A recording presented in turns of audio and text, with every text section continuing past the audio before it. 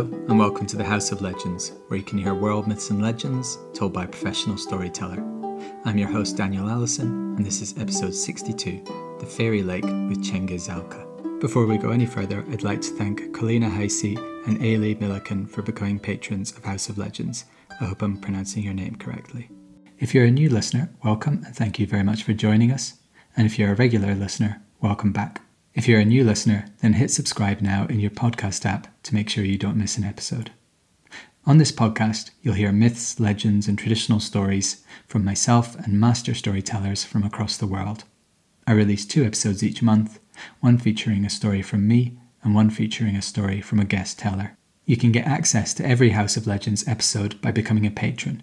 By pledging $5 per month or more, you'll receive a patron-only episode each month, along with a worksheet full of questions and creative prompts to help you deepen your connection to the story.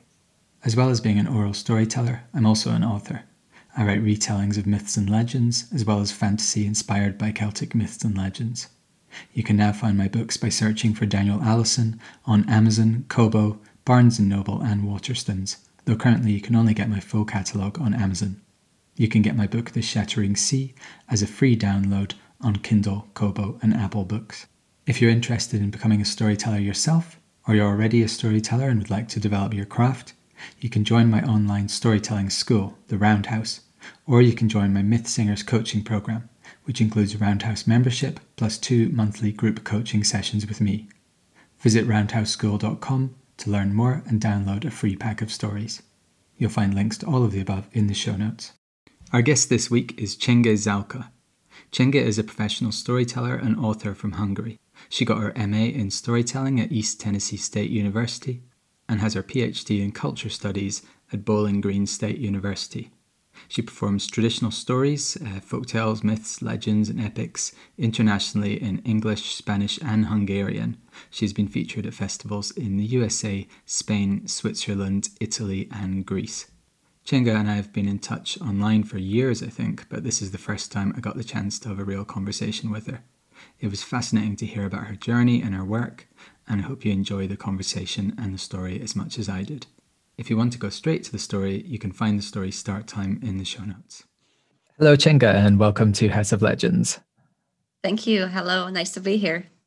And where is here for you? Right now, I am in Budapest, Hungary. This is where I live now, and this is where I work most of the time. Okay, and where did you grow up? I grew up in Győr, which is the northwestern part of Hungary. It's halfway between Budapest and Vienna. So it's the western borders of Hungary. That's where I grew up, and I came to Budapest for university.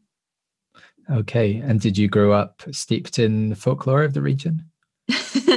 Yes, kind of. My grandparents told me a lot of stories. My grandfather is my paternal grandfather, especially, is a great natural storyteller, and he has a lot of the local legends and lore. And my entire family is just very talkative. So I had my parents telling me a lot of stories and my grandparents telling me a lot of stories. And my grandparents live in a village, so they still had a lot of the folklore alive when I was little, and my grandparents are still alive today, which is amazing, and I get to record a lot of their stories and I get to record them just talking about their life. So it's a great lucky thing to have them still around. So yeah, there was a lot of talking in the household and a lot of storytelling. So was this just the norm of an evening? You would sit by the fire and tell stories? Not really fire, no, but kitchen table mostly. Sunday lunches. Lunch is the main meal in Hungary. So we would get together on Sundays and have a great big lunch and then sit around in the afternoon in my grandparents' house and just tell stories to each other. Okay. And for those who aren't familiar, can you give us any kind of overview of the folklore of the region, the general shape of it?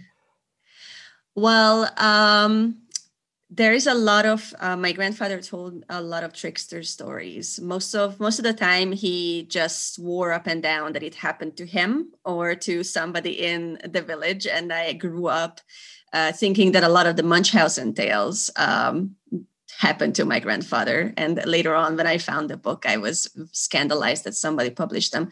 But so there were a lot of stories that my grandfather just told as if they were family anecdotes. And then later on, I found them in various folktale collections and various folktale catalogs. And that was really fun. So a lot of funny stories, a lot of tall tales, a lot of trickster tales, a lot of true stories about World War II, which my grandparents lived through when they were children. And then the local folklore in the part of Hungary that I am from, it's riverlands. So it's the Danube and the Raba and the Marcal and other rivers. In the area, we have a lot of fairy legends. We have a lot of fairy lore because Hungarian fairies are very often water creatures. So their stories are attached to the rivers and the lakes. We have a lot of wizard figures in our folklore. There is one folklore character specifically, the Garabonciás, which is a wizard student. They go to school, they learn magic at school, and this is the related to the European tradition of wizarding schools like Salamanca and Bologna, and the other cultures have it too. And Garabonciás wizards in Hungarian folklore can tame dragons. That's what they do. They go around and they can summon and ride dragons when they want to. And those dragons are also water creatures. So Garabonciás can summon a dragon from a lake or from a river. And sometimes they get hired to get rid of dragons that just start, terrorizing villages or the countryside. So that's the kind of folklore that we are surrounded with in Arany-Győr, in that northwestern corner of Hungary, is a lot of river lore, a lot of dragons, fairies, wizards, a lot of local legends about those things. It's not really the great big fairy tales anymore as much as the landscape, the stories that are attached to the landscape that are still there. Okay. And that's great. I love when there are stories that specifically relate to a specific place and that you can tell when you go out there, and that it enriches your experience of being in that place. Do you find that it's a very present part of your experience when you're out in those places, thinking about those stories? Yes, I really like every time I travel and wherever I go, I love being able to associate stories with specific places, and I love finding stories that happen in places that I know, that I've been to. And honestly, when I was a beginner storyteller around 2005, 2006, I didn't tell a lot of Hungarian folk tales because a lot of our folktale collections are detached from the landscape. So people loved to collect the big traditional fairy tales, but those are, those take place in a mythical world, and they are not really a recognizable place that you could go to and visit. So when I started getting deeper into what storytelling means to me and into my identity as a storyteller, I started getting deeper into my smaller birthplace instead of all of Hungary and all of Hungarian folklore, and started digging up these local legends about the fairies and the wizards, and that's when I started finding the stories that were still connected to the landscape and the places that I could recognize. So it was an important step in me developing as a storyteller to have a more specific identity within Hungary without representing all of Hungary all the time, which I do when I go abroad. Within Hungary, it was very interesting and very meaningful to get into the local stories of where I grew up. And so how did you go from being a child who grew up surrounded by stories to being a storyteller? I always loved telling stories. When I was a teenager, I was reading Lady Gregory's Gods and Fighting Men, which at that time did not have a Hungarian translation yet. So I was reading it online in English. and practicing my English. I had a very specific vocabulary at that time. That's pretty impressive, because I mean that's hard to read for people who speak English. Yeah, there was an English competition, an English as a second language competition that I went to, where you had to pick a book to read, and I picked that, and the judges didn't know what to do with that. So yes, I was reading that book, and I wanted to be a bard. That's the thing I wanted to do. When I started learning stories, I was really into mythology. I was really into hero legends, and obviously that was not a career option. So when I went to college, I went to archaeology. I started studying archaeology. At that time in Hungary, you had to pick your major right when you were doing the entrance exams, and then that was the major that you stuck with. So I applied to archaeology, and I got in, and I got my degree after 5 years. It was didn't have the BA MA system yet. And while I was at the university, I found out that there are people who are professional storytellers, and it is a job that you can do as a profession, for money and full time. And I decided that this is what I always wanted to do. I knew immediately that if there is such a thing as a professional storyteller, then this is what I want to do with my life. Likewise. I've never worked as an archaeologist. Yeah. And so what happened next? So what happened is that the university had this scholarship to apply, that you could apply to. It was called the Kellner Scholarship. And it was financed by a Hungarian American family. And I applied to the scholarship because I found out that there are storytelling conferences in the United States, and there are storytelling festivals. There's Jonesboro, and there are storytelling guilds and workshops, and that was all of the things that we didn't have in Hungary at the time. So I applied for the scholarship to spend a year in the USA and learn about storytelling. And I got the scholarship. They were very confused. They never had a storyteller before. And I spent a year in Connecticut at Trinity College. And I went to all the storytelling festivals that I could go to, and all the big conferences and all the workshops. And I just immersed myself in American storytelling. And when I came back, I finished my degree in archaeology, and then I got a Fulbright to go back to the US and actually do my master's in storytelling at the ETSU storytelling program. But I started storytelling right away. When I decided that I wanted to be a storyteller, I just printed a bunch of flyers, and I started just spamming people with, hey, I'm a storyteller. This is what I want to do. And my first my first paid gig was at the National Museum of Fine Arts. and that is actually a funny story, because I reached out to a lot of museums because I was in archaeology and I was familiar with that kind of landscape, and I was familiar with museums. And the National Museum of Fine Arts was going to have a South American exhibit, and their museum educator team was looking for somebody to do storytelling, and they were looking for somebody to specifically do South American Peruvian stories.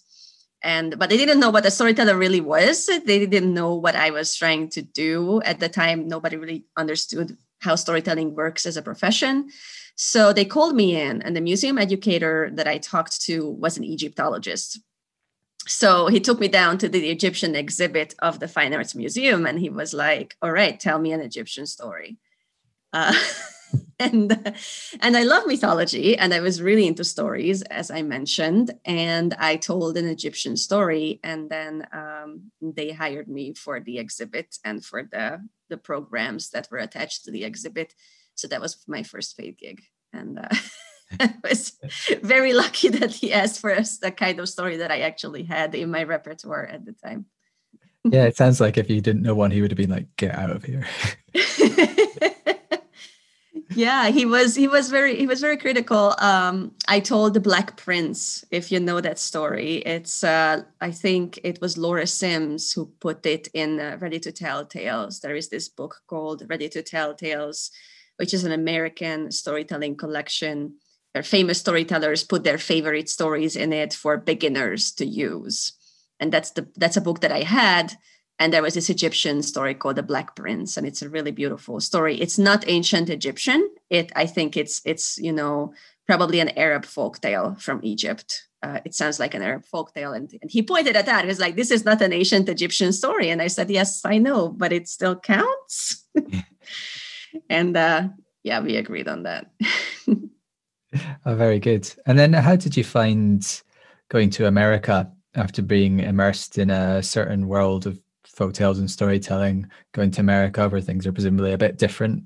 How did you find the whole storytelling world there? It was lovely. It was, yes, it was surprising in many ways. A lot of American tellers work with personal stories, which was not a thing that I even knew about. Hungarians don't really do that. Hungarian storytellers are really traditional and do folk stories almost all the time. So going to American festivals and seeing so many people doing personal storytelling was completely new to me and very exciting.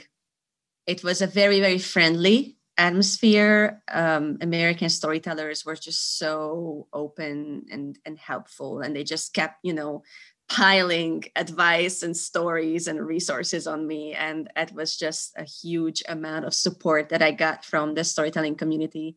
From the moment that I first show up, I started with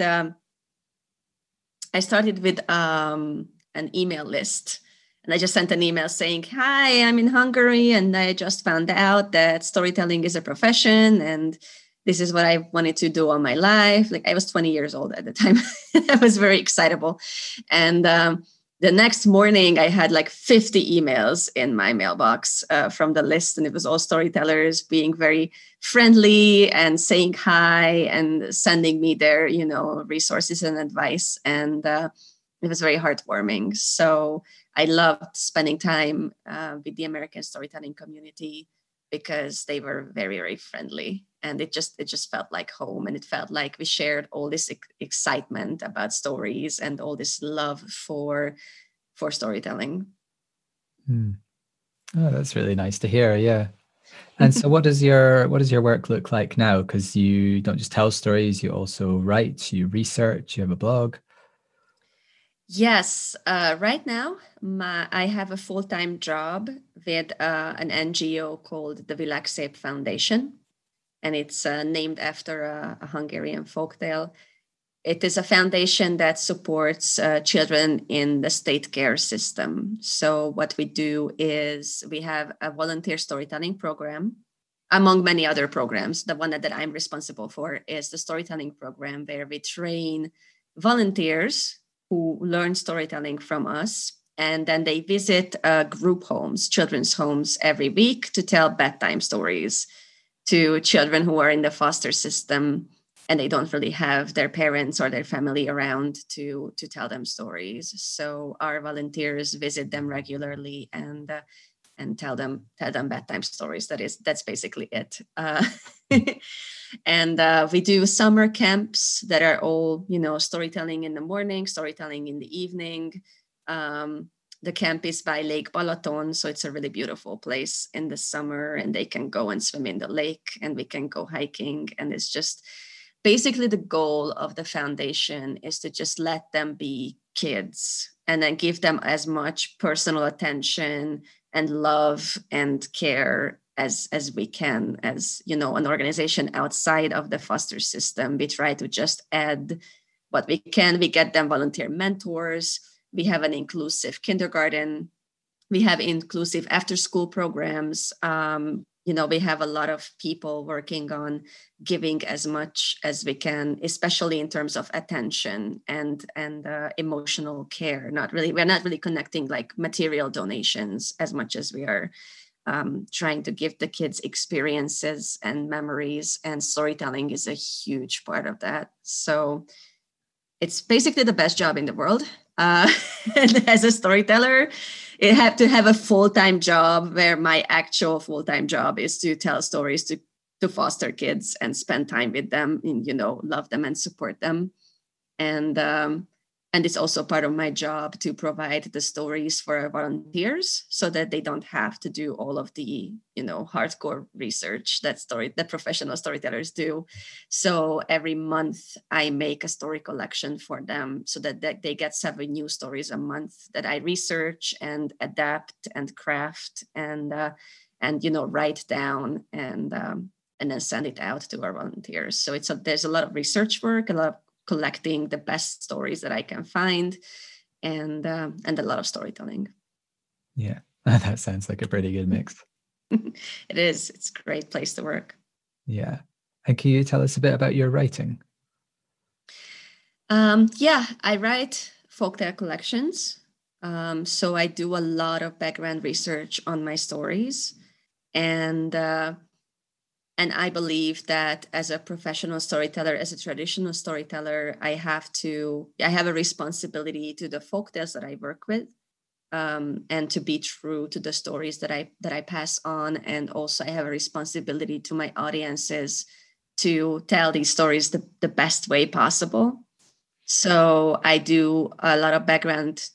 As I said, I do a lot of background research where I find many, many versions of any specific folktale and then compare the versions and try to find the one that speaks to me, the one that I like best, and that's the one I work with. I have themes for my folktale collections. I have the one I published in English. It's called Tales of Superhuman Powers, where I collected traditional stories that feature superpowers, the same kinds of abilities that we now see in movies and comic books also existed in traditional tales. And it was really fun to try to find stories about, people being able to fly, people being invisible, people having super speed, that kind of stuff. So I work with traditional stories that I retell from the materials that I research myself. I have a feminist folktale collection. Actually, I have 2 volumes of a feminist folktale collection in Hungarian. And then the one that I'm working on right now is a collection of folktales that are their versions of well-known fairy tales. So I'm collecting alternative versions of Cinderella. I have Male Sleeping Beauty. I have The Fox and the 3 Pixies, which is the earliest known version of the 3 Little Pigs. So Little Golden Hood and the Wolf, which is a French Little Red Riding Hood variant with a very badass grandmother. So I'm looking up rare versions of stories that everybody thinks that they know. And it's a super fun project. Yeah, that sounds great.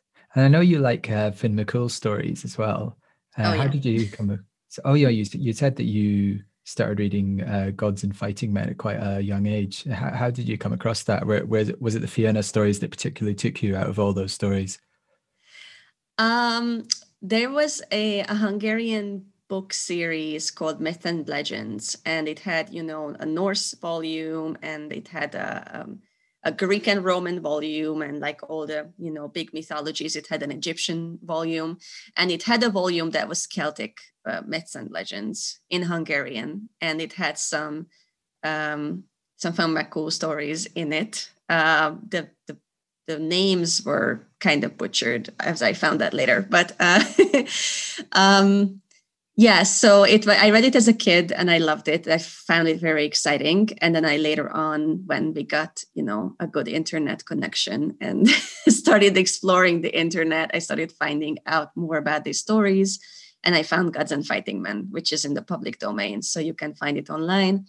And I just loved, I don't know why those hero legends just spoke to me that much. I think this has something to do with being a team, of having a team of heroes. I never liked individual heroes like nearly as much as I liked teams and stories about multiple heroes as a group or as a family having adventures together. So I loved that part especially. And they're just so much fun. And they're just such likable characters most of the time, not always. But I just loved Gods and Fighting Men. And then I started digging up all other books that I could get my hands on to read more about the Fianna. And I started collecting those tales, and they stuck with me. Yeah, they are good. They are good. Yeah, that's been our most recent series on the podcast, so they're hopefully quite fresh in people's minds. Okay, so I think it's about time for you to tell us a story. Would you like to tell us a story now? Yes.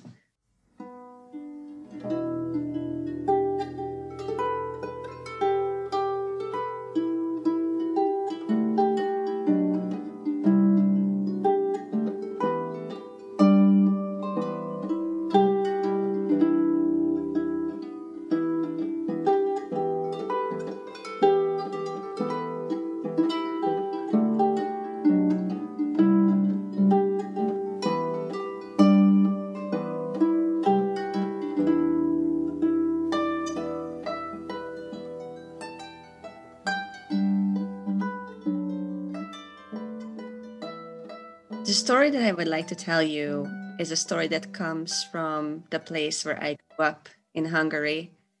There is a place called the Fairy Lake. It's a very small, very deep lake in a beautiful willow forest. And I've been there multiple times when I was a kid.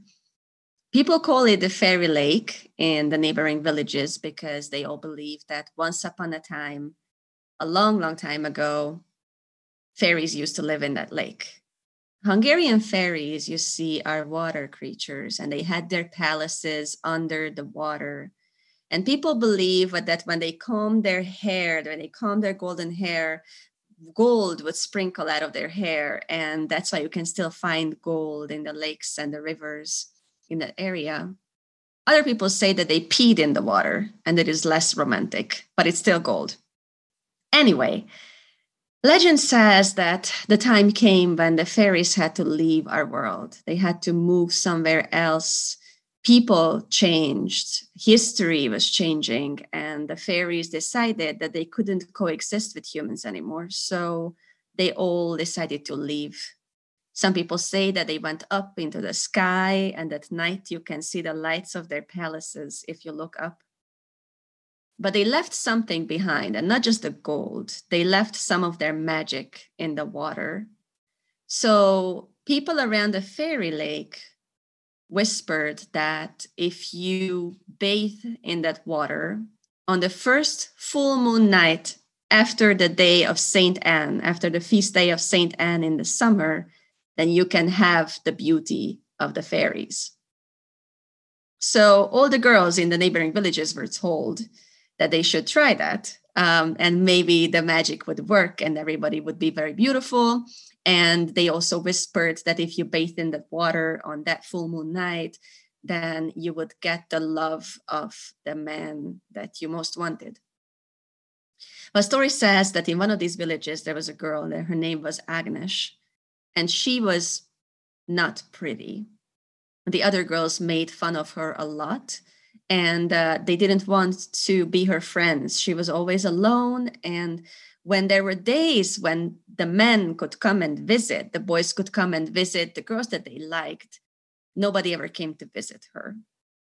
So she was sad most of the time, and she was angry at herself for not being prettier or more elegant or more graceful. So one year, when that full moon night was approaching after the feast day of Saint Anne, all the girls were getting ready to go and swim in the fairy lake. And they were making fun of her as usual, telling her that she shouldn't even try because the water is not going to help her. She spent the entire day in her house and she was crying and crying. And as the sun went down, something changed. She decided that she would go and she would swim and that she would try to see if the fairy magic would work on her because she really didn't know what else to do. So she snuck out of her house and still sobbing, still crying, she went down to the fairy lake And she was too shy to go and join the other girls, and she didn't want them to make fun of her. So she walked around to the other side of the lake where there were a lot of reeds and bushes. And she was also too shy to undress. So she just took a deep breath. And as she was, with clothes and all, she jumped into the lake. The problem was that Agnes couldn't swim. And her skirts filled up with water, and they grew really heavy, and they pulled her down into the water. And the water was dark and cold, and there were weeds in it, and she couldn't get back to the surface, and her legs tangled in her skirts, and she thought that she was drowning. And just when she thought that this was the end of everything, two hands grabbed her and pulled her back to the surface. And the next thing she knew, she was sitting on the edge of the lake, and she was cold and she was shivering and she was soaked to the bone. And next to her was one of the young men from the village. He was their neighbor, and he heard her crying. And when he heard the door open and he heard her walking to the fairy lake, he thought that something was wrong. And he followed her, and he arrived just in time to see her jumping into the lake. And when she didn't come back to the surface, he jumped after her and saved her. So there they were sitting by the lake, and she was shivering, and water was dripping from her hair. And he said, why would you want to kill yourself? And she said, I didn't want to kill myself. I just wanted to swim in the lake to see if the fairy magic would work, and to see if it would make me beautiful like the other girls. And the young man looked at her, and maybe it was the fairy magic, or maybe it was the moonlight, or maybe it was something else altogether. But he said, but you are beautiful. And they smiled at each other. And he walked her home. And after that, he would visit every week, and they fell in love, and eventually they got married. And they are still telling this story in the area, and I'm not sure they are telling it to make you go and swim in that lake on the first full moon night after St. Anne's feast day, although people can certainly try as long as they can swim. But I think people tell this story to show that there are many kinds of magic in this world, and some of them make really good stories.